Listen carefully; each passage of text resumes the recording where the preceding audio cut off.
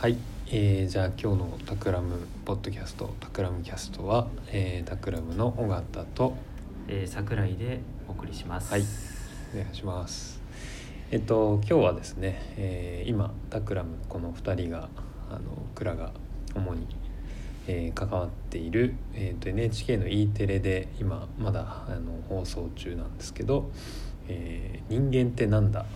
超 AI 入門という、番組の話をしてみたいと思います。よろしくお願いします。はい、よろしくお願いします。で、まずこの番組は何かと言いますと、NHK の E テレで、金曜日の、10時から今放送中で、これを撮っている今日12月4日で、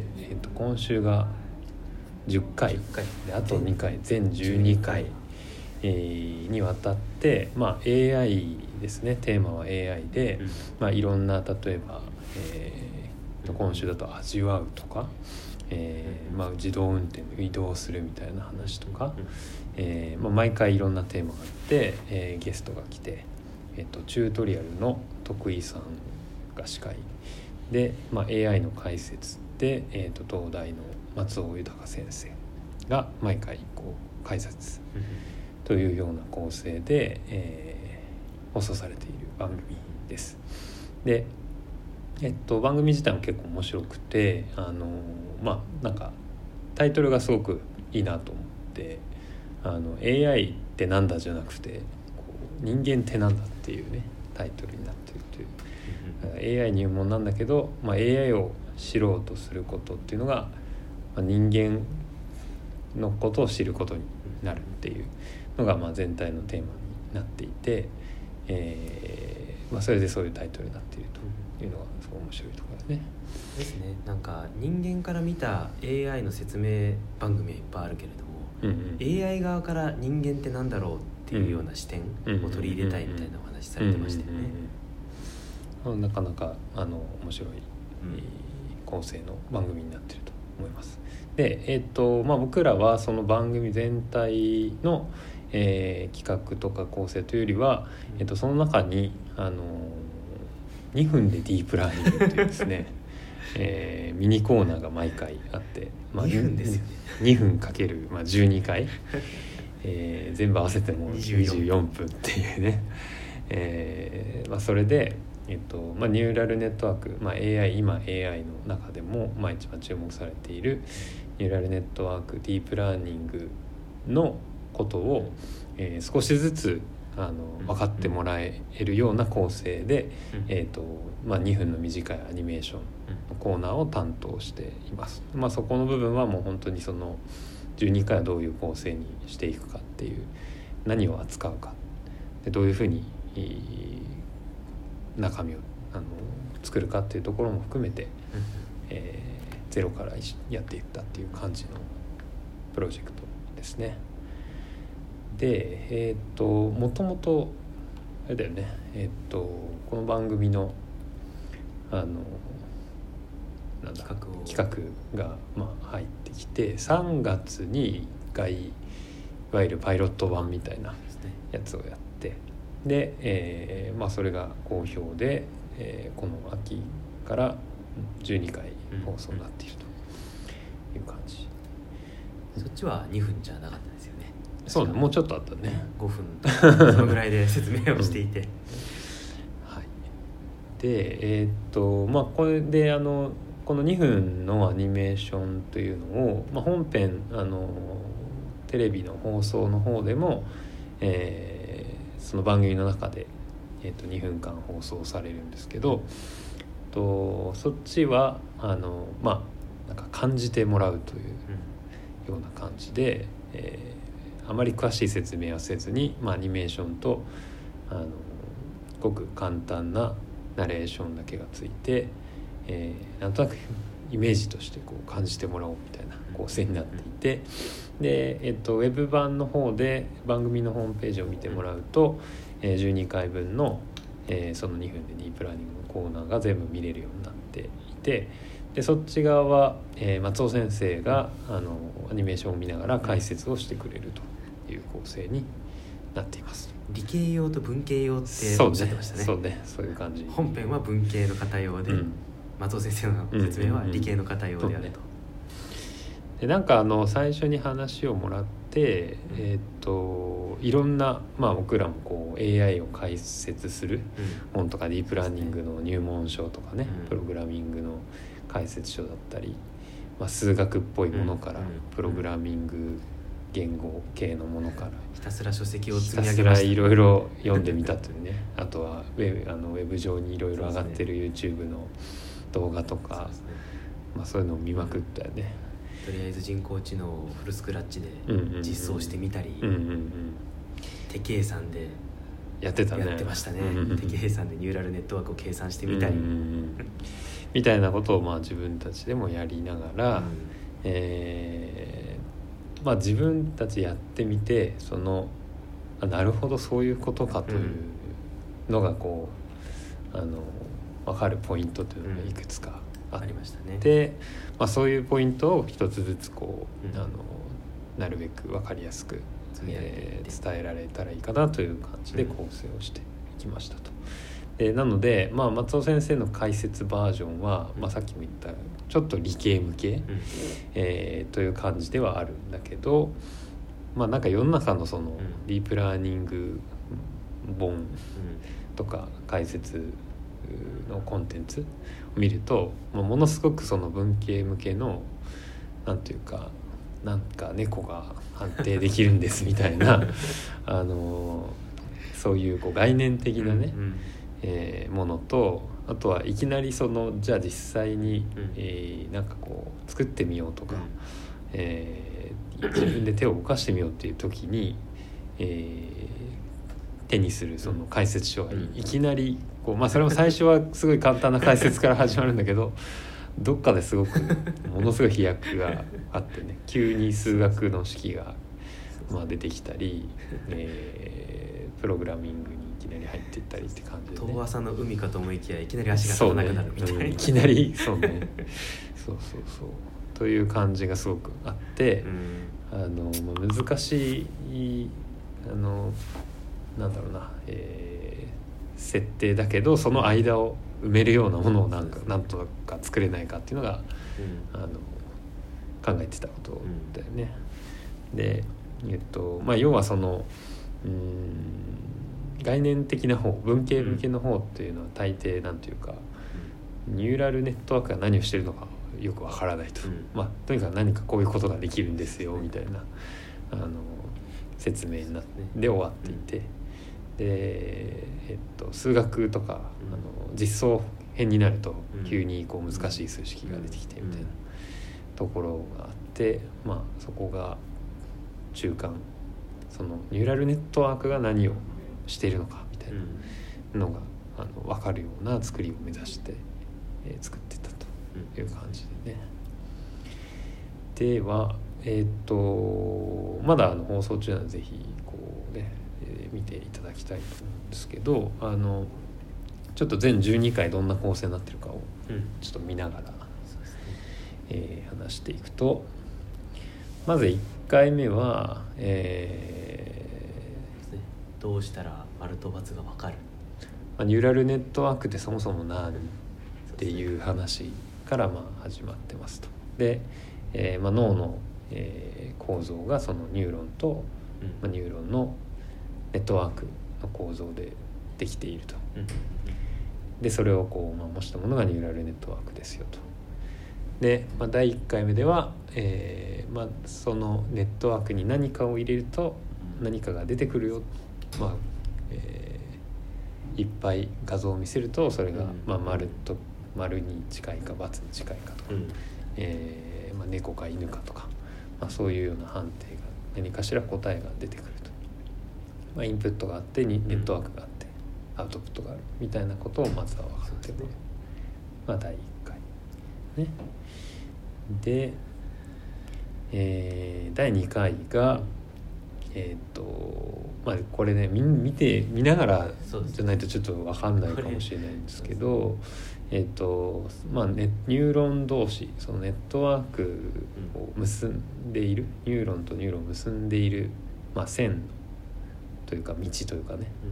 ね、線の太さがいろいろこう違っていて、そこを、信号がこう進んでいくと。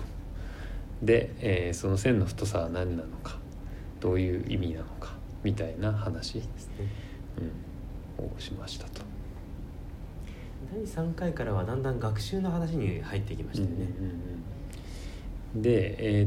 要はそのニューラルネットワークディープラーニングは、どうやって学習をしていくんですかと、だから第2回はなんで答えが出てくるのかみたいな、どうやって答えにたどり着くのかみたいなことが、一応説明していて、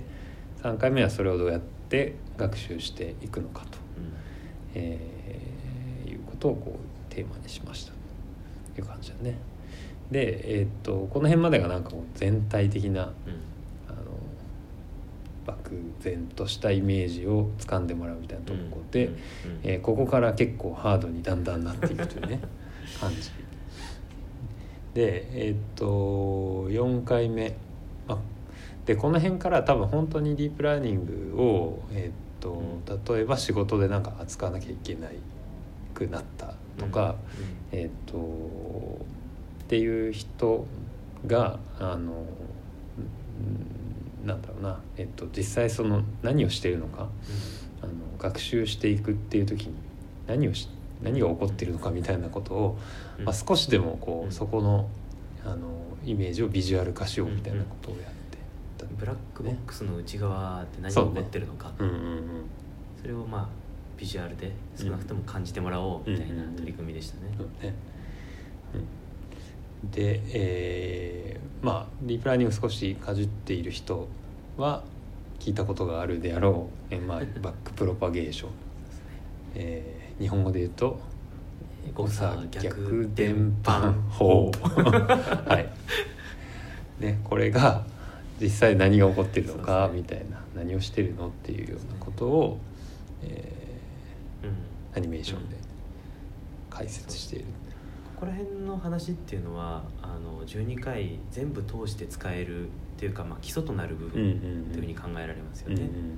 なんかこっからどんどんこう話が抽象化っていうか、複雑化していくんですけれども、最初のこの 3,4 回ぐらいまでっていうのは全部の話に通しての、基礎の基礎っていうところだったんで、知りたい、ニューラルネットワークとは何かを知りたい方は少なくともここら辺まで見てもらえれば、そうだね、1,2,3,4見てもらえると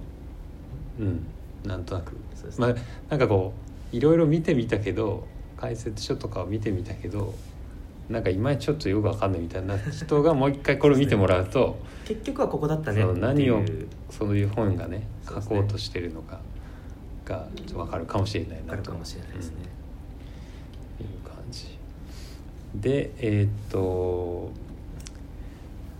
大丈夫かなこの感じでこ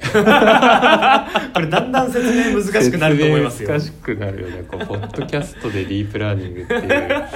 今やり始めて思ったけど、せめて図見せながらやらないと厳しい部分がここから先ですね。ぜひ、人間ってなんだの番組ホームページを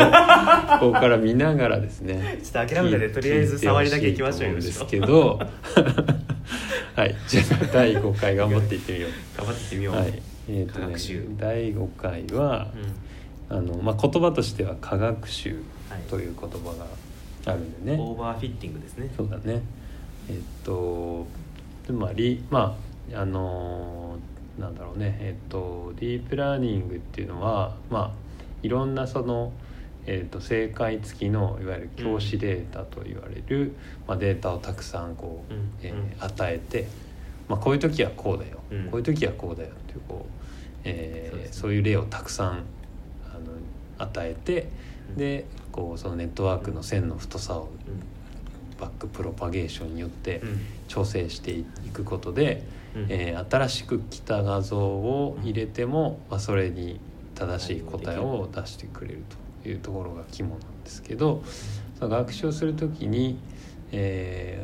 その教師データっていうね、そのトレーニングに使うデータにあまりにも合わせすぎると、ちょっと外れただけでもこれは違うもんだというふうに判定してしまうということは起きちゃうよと科学習とは学習しすぎるというふうに書いてる科学習ですよね。かじられてないリンゴだけでリンゴを覚えるとかじられたリンゴがリンゴだと思えなくなっちゃうみたいな、そんな感じですよね。ちゃんとかじられたリンゴもデータとして与えないといけないよとか、芯だけになったリンゴもねちゃんとリンゴだと思わなきゃいけないわけです。そういうふうに判定させたければ、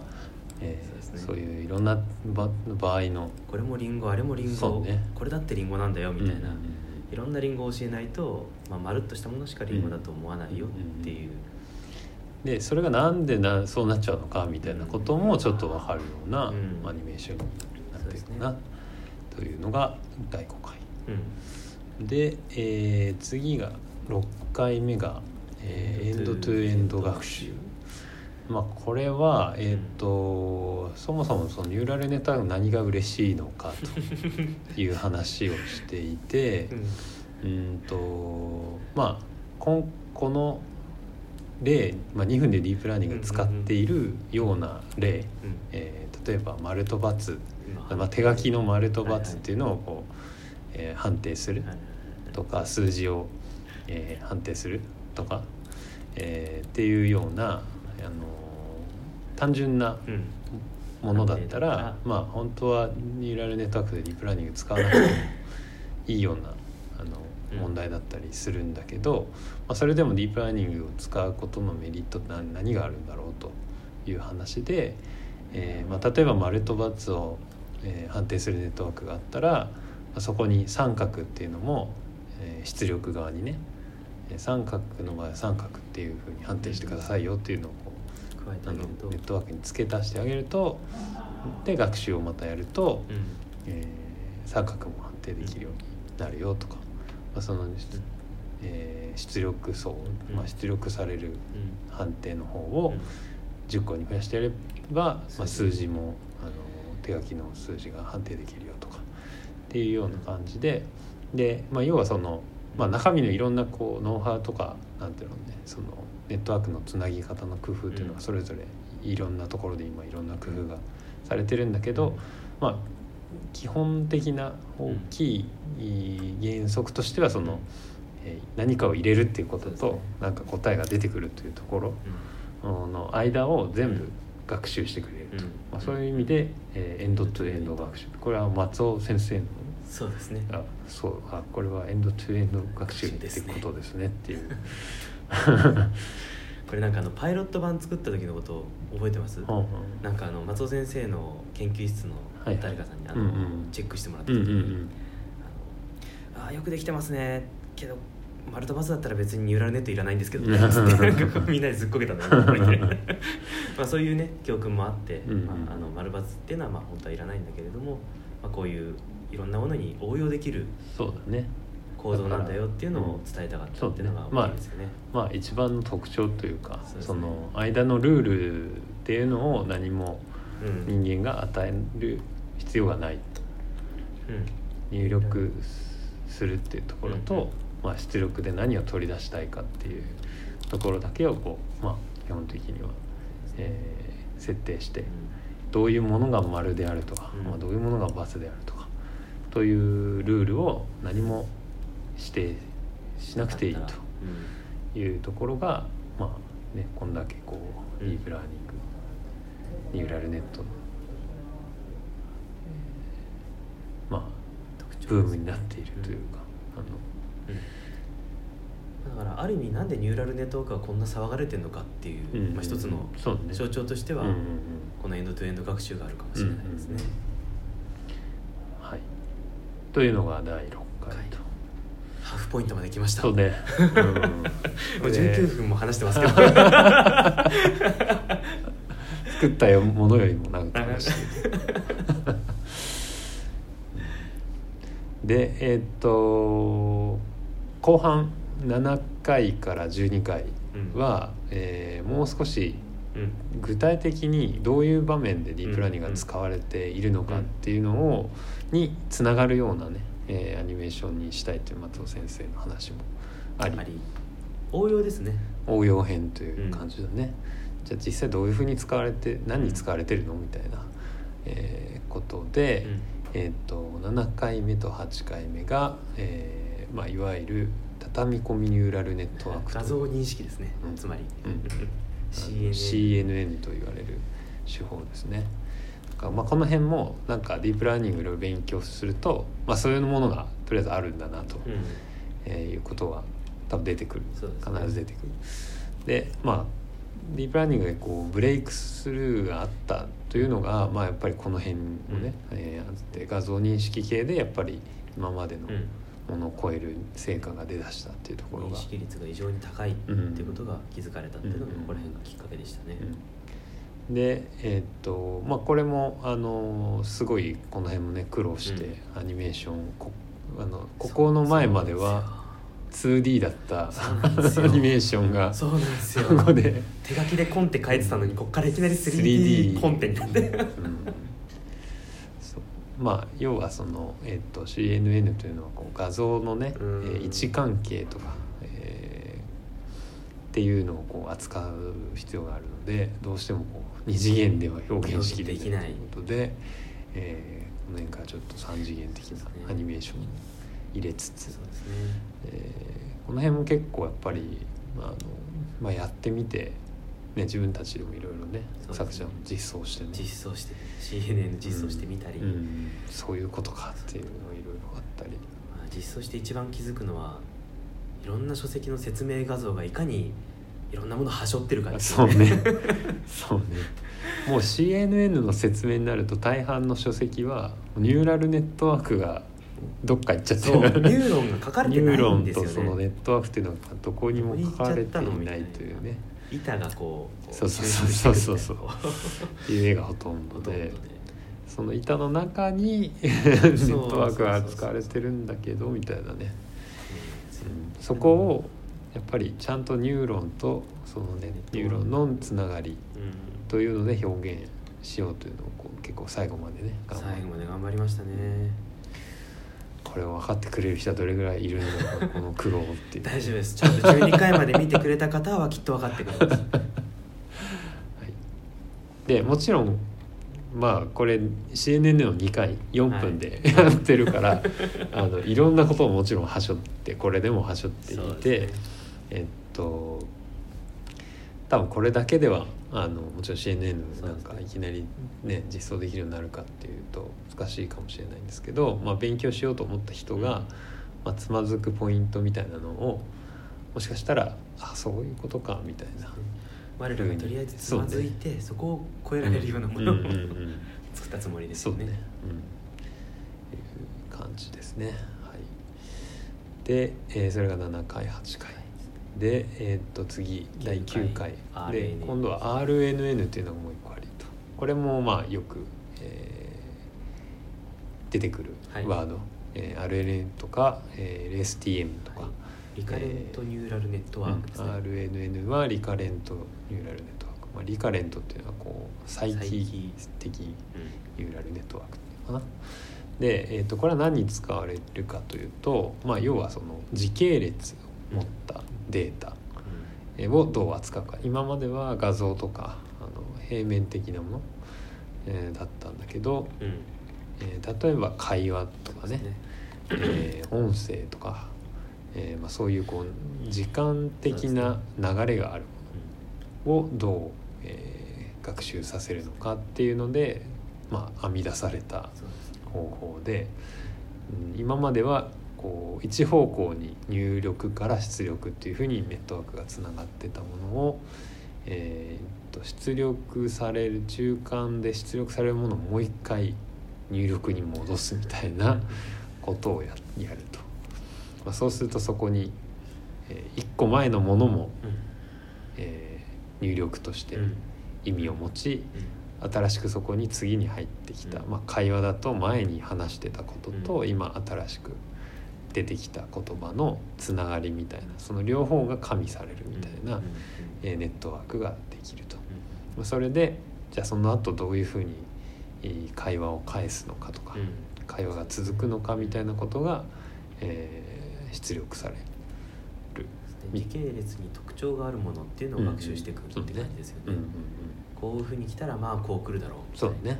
こう来たらまあこう来るだろうみたいなものをこう会話だったりとか、そういったもので学習していく、いうのが、まあ、RNN とかそれをちょっとさらに、改良版みたいなやつが、まあ、LSTM、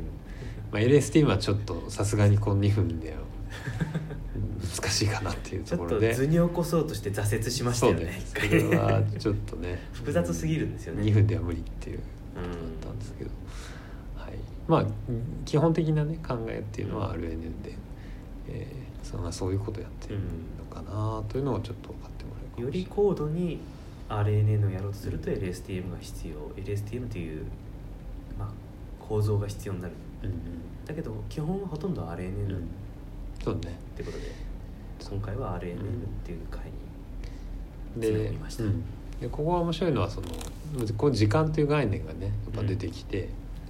今まではこうなんか入力したら答えが出てくるっていうだけだったのが、そこに時間の概念が出てきて、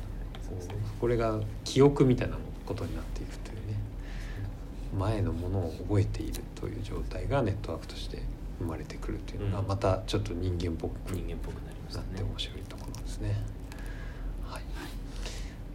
で、9回で次あと3回っていうで10、11、12はまあ似たような感じがありますよね。でこの辺ももう2分でやるには無理があるテーマなんですけど、今まではまあなんか画像を判定するみたいな話をしていて、で最近まあよくディープラーニングのねその応用例みたいなもので、なんかゴッホ風の絵を描くとか、そういうものがいろいろあったりして、何かこう生成するっていう、例えばリンゴって言ったらリンゴの絵を描いてくれるみたいな、そういうこう、生成するネットワークっていうのはどうやってできているのか、みたいなのが第10回目に出てきますと。で、それが今週の金曜日が生成の第1回目ですね、VA、で、最後に向けてスルッといっちゃうとまず聞いてる方なんで笑ってるのか分かんないと思うんですが前半2分これ聞いてもらうと分かると思うんですが、前半2分を使うのって結構大変だったんですよ。2分をどうやって説明で埋めるのかって考えてたんですけども、最後なんかこれ普通にやったら30分はかかるよね説明にみたいなものをどうやって2分に押し込むかみたいな、エッセンスを。そうですね、だけどなんか抽象的な説明だけにはしたくないっていうね、自分たちでも笑っちゃいましたよね2分にまとめた時にこれなんて駆け足してるんだみたいな、なのでいろんなツッコミどころもあると思うんですけど、っていうのがまあそれで10回目がそういう生成するネットワークの話、で、11回目が、まあ、さらにそれをこううまくやる方法と、より高度な生成をするにはどうすればいいか、っていうので、まあ、よく最近これも使われる手法で、GANと言われるジェネラティブアドバーサリアルネットワーク英語ですね日本語で言うと、敵対的生成ネットワークですね、でこれは何かというと例えばリンゴって言ってリンゴらしい画像を作るというネットワークがあった時に、もう一個そのネットワーク作った、リンゴと本物のリンゴを見分ける判定ネットワークみたいなものも同時に作ってあげて、2つのネットワークを使うってことですね。だから作る側のこう、本物に似せて本物と思われるような画像を一生懸命作るネットワークと、それを見破ろうとするネットワークというのを両方作って、それをこう競わせるように学習をさせていくとだんだん精度が上がっていくよと。不思議ですよね。識別のネットワークの方は何%似てるみたいな、それだけをこう返してあげるとだんだんその目的の画像に近づいていくっていう不思議さがありますよね。でこれもすごく面白いのは判定側が精度が先に上がりすぎてもダメだし、作る側が学習が進みすぎてもいけないというそのいい感じにそう脳みそが2つあるんですもんね。そういい感じにいたちごっこをするようにバランスをしないとうまく学習できないっていうのもすごい面白い。クラスメートのどっちかが優秀でもダメだみたいな、2人が同時に学習を進めないとクラスは成り立たないんだみたいなそういう感じでしたね。まあ、よく例として出されるのはなんかこう偽札を作るその、なんだ組織犯罪組織とそれを見破る、まあ、警察のいたちごっこみたいな風な例えをされて、警察の方もどんどんそれでこう判定の目が厳しくなってでさらにそれをかいくぐろうとしてまた偽札作る方もどんどん精度上がって本物に見間違えるようなものがどんどんできていくと。偽札作りもね最初から失敗ばっかりしてると全然こう、クオリティが上がらないっていう面白さありますね。っ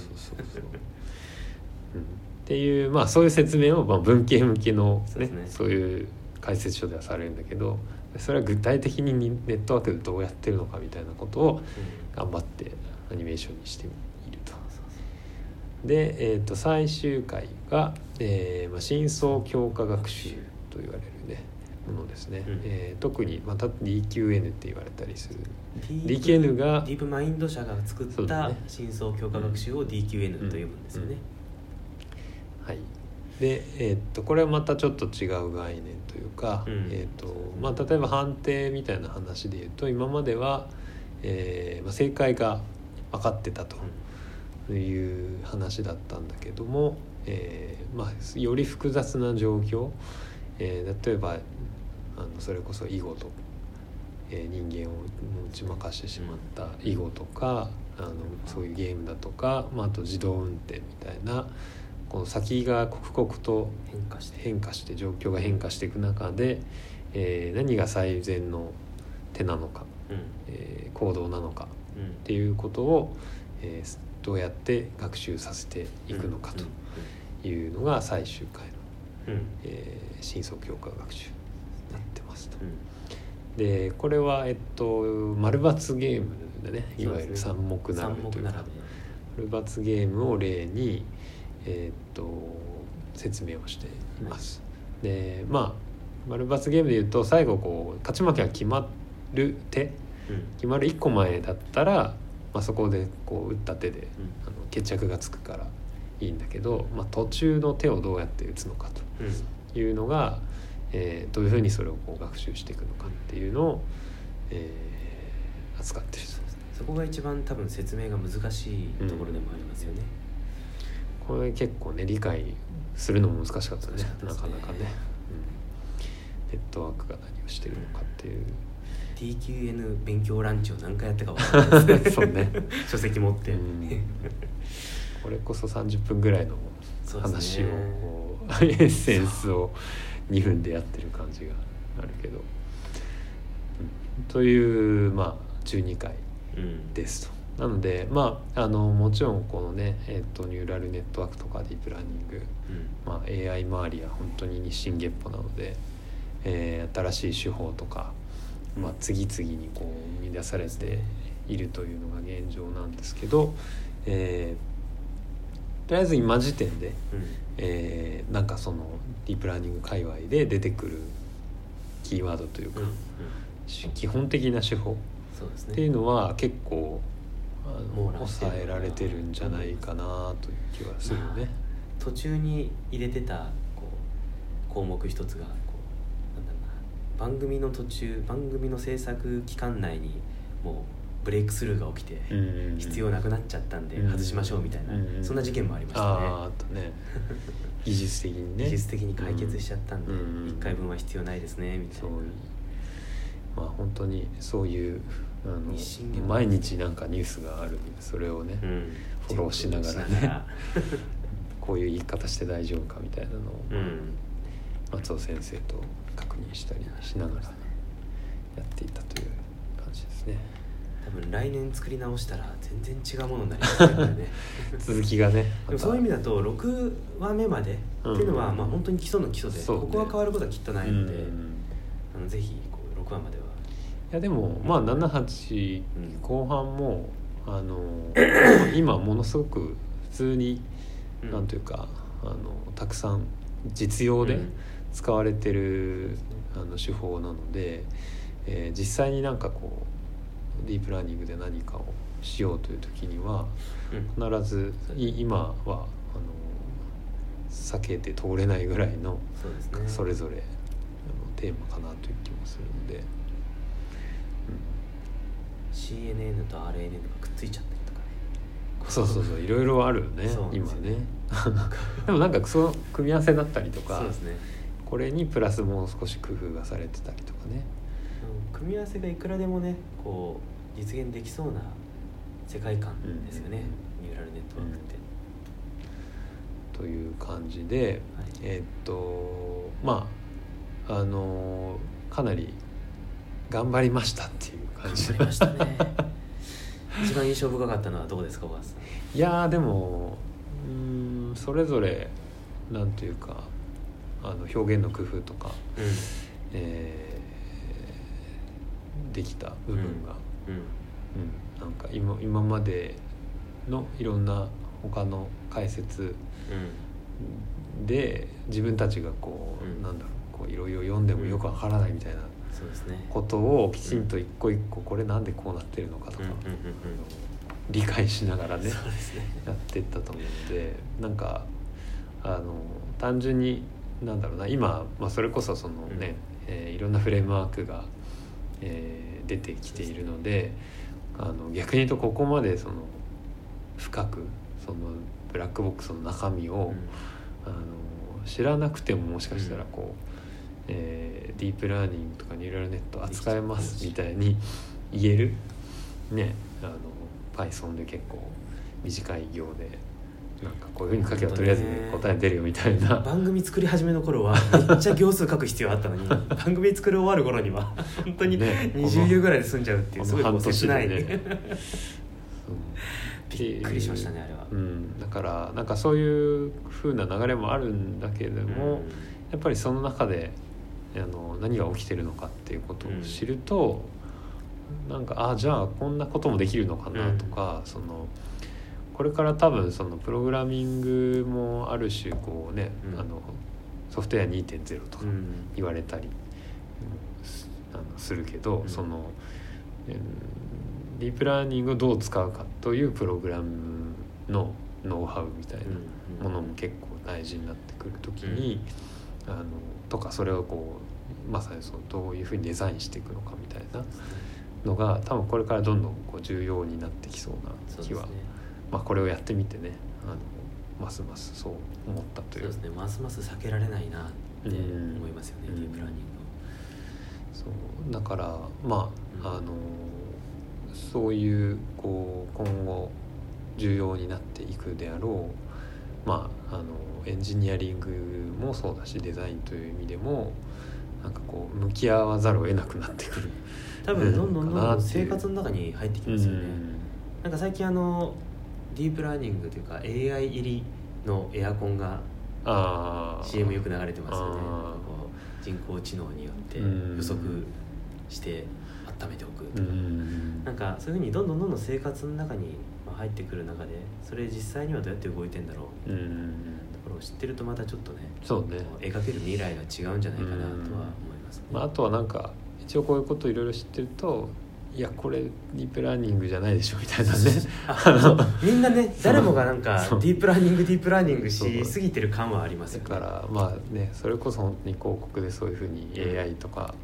AI 使う分には別にその定義の問題はそれぞれだから AI じゃないとは言い切れないんだけど、そうですね、いわゆるこういうニューラルネットワークを使った AI なのかどうかとかそういうことも見分けがついたりするっていうのはあるよね。これって何を使ってんのかなっていう目で見れますよね。なんか一番印象深かったのはさっきちょっとちらっと出てましたけど、こう世の中の説明の全てがこうはしょってるところをちゃんと全部書いてあげたっていう、そういった、我らからすると一つ発明だったのかなと、説明を省かずに全部にニューロンを書いてあげるとか見どころなんじゃないかなとは思います。そうこの前もとあるメーカーに打ち合わせで行ったった時にそこのその、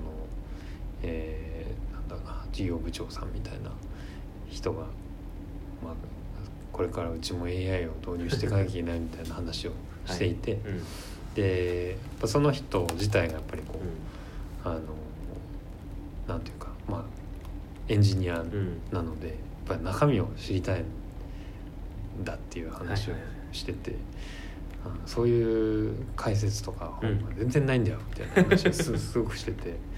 まさになんかそういう人のために作ったなみたいな感じで、ぜひ見てくださいみたいな話をしたんだけど、っていう感じで、まあ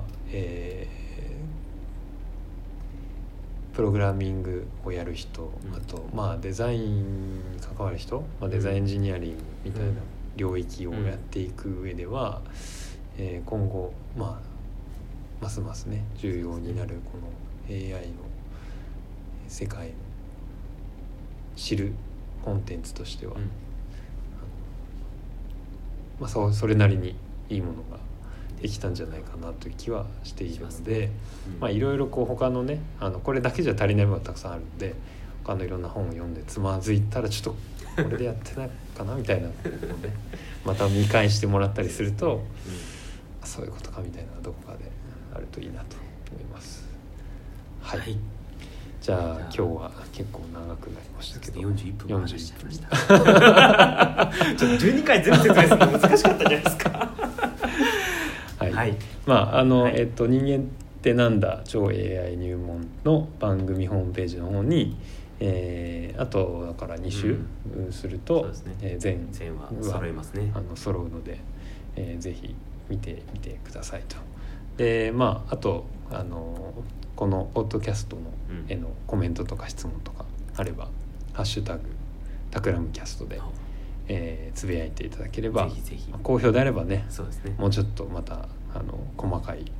解説とか、そう1話1話12回に分けてっていうこともあるかもしれないということで、はい、はい、じゃあ今日はそんなところで、はい、ありがとうございました。ありがとうございました。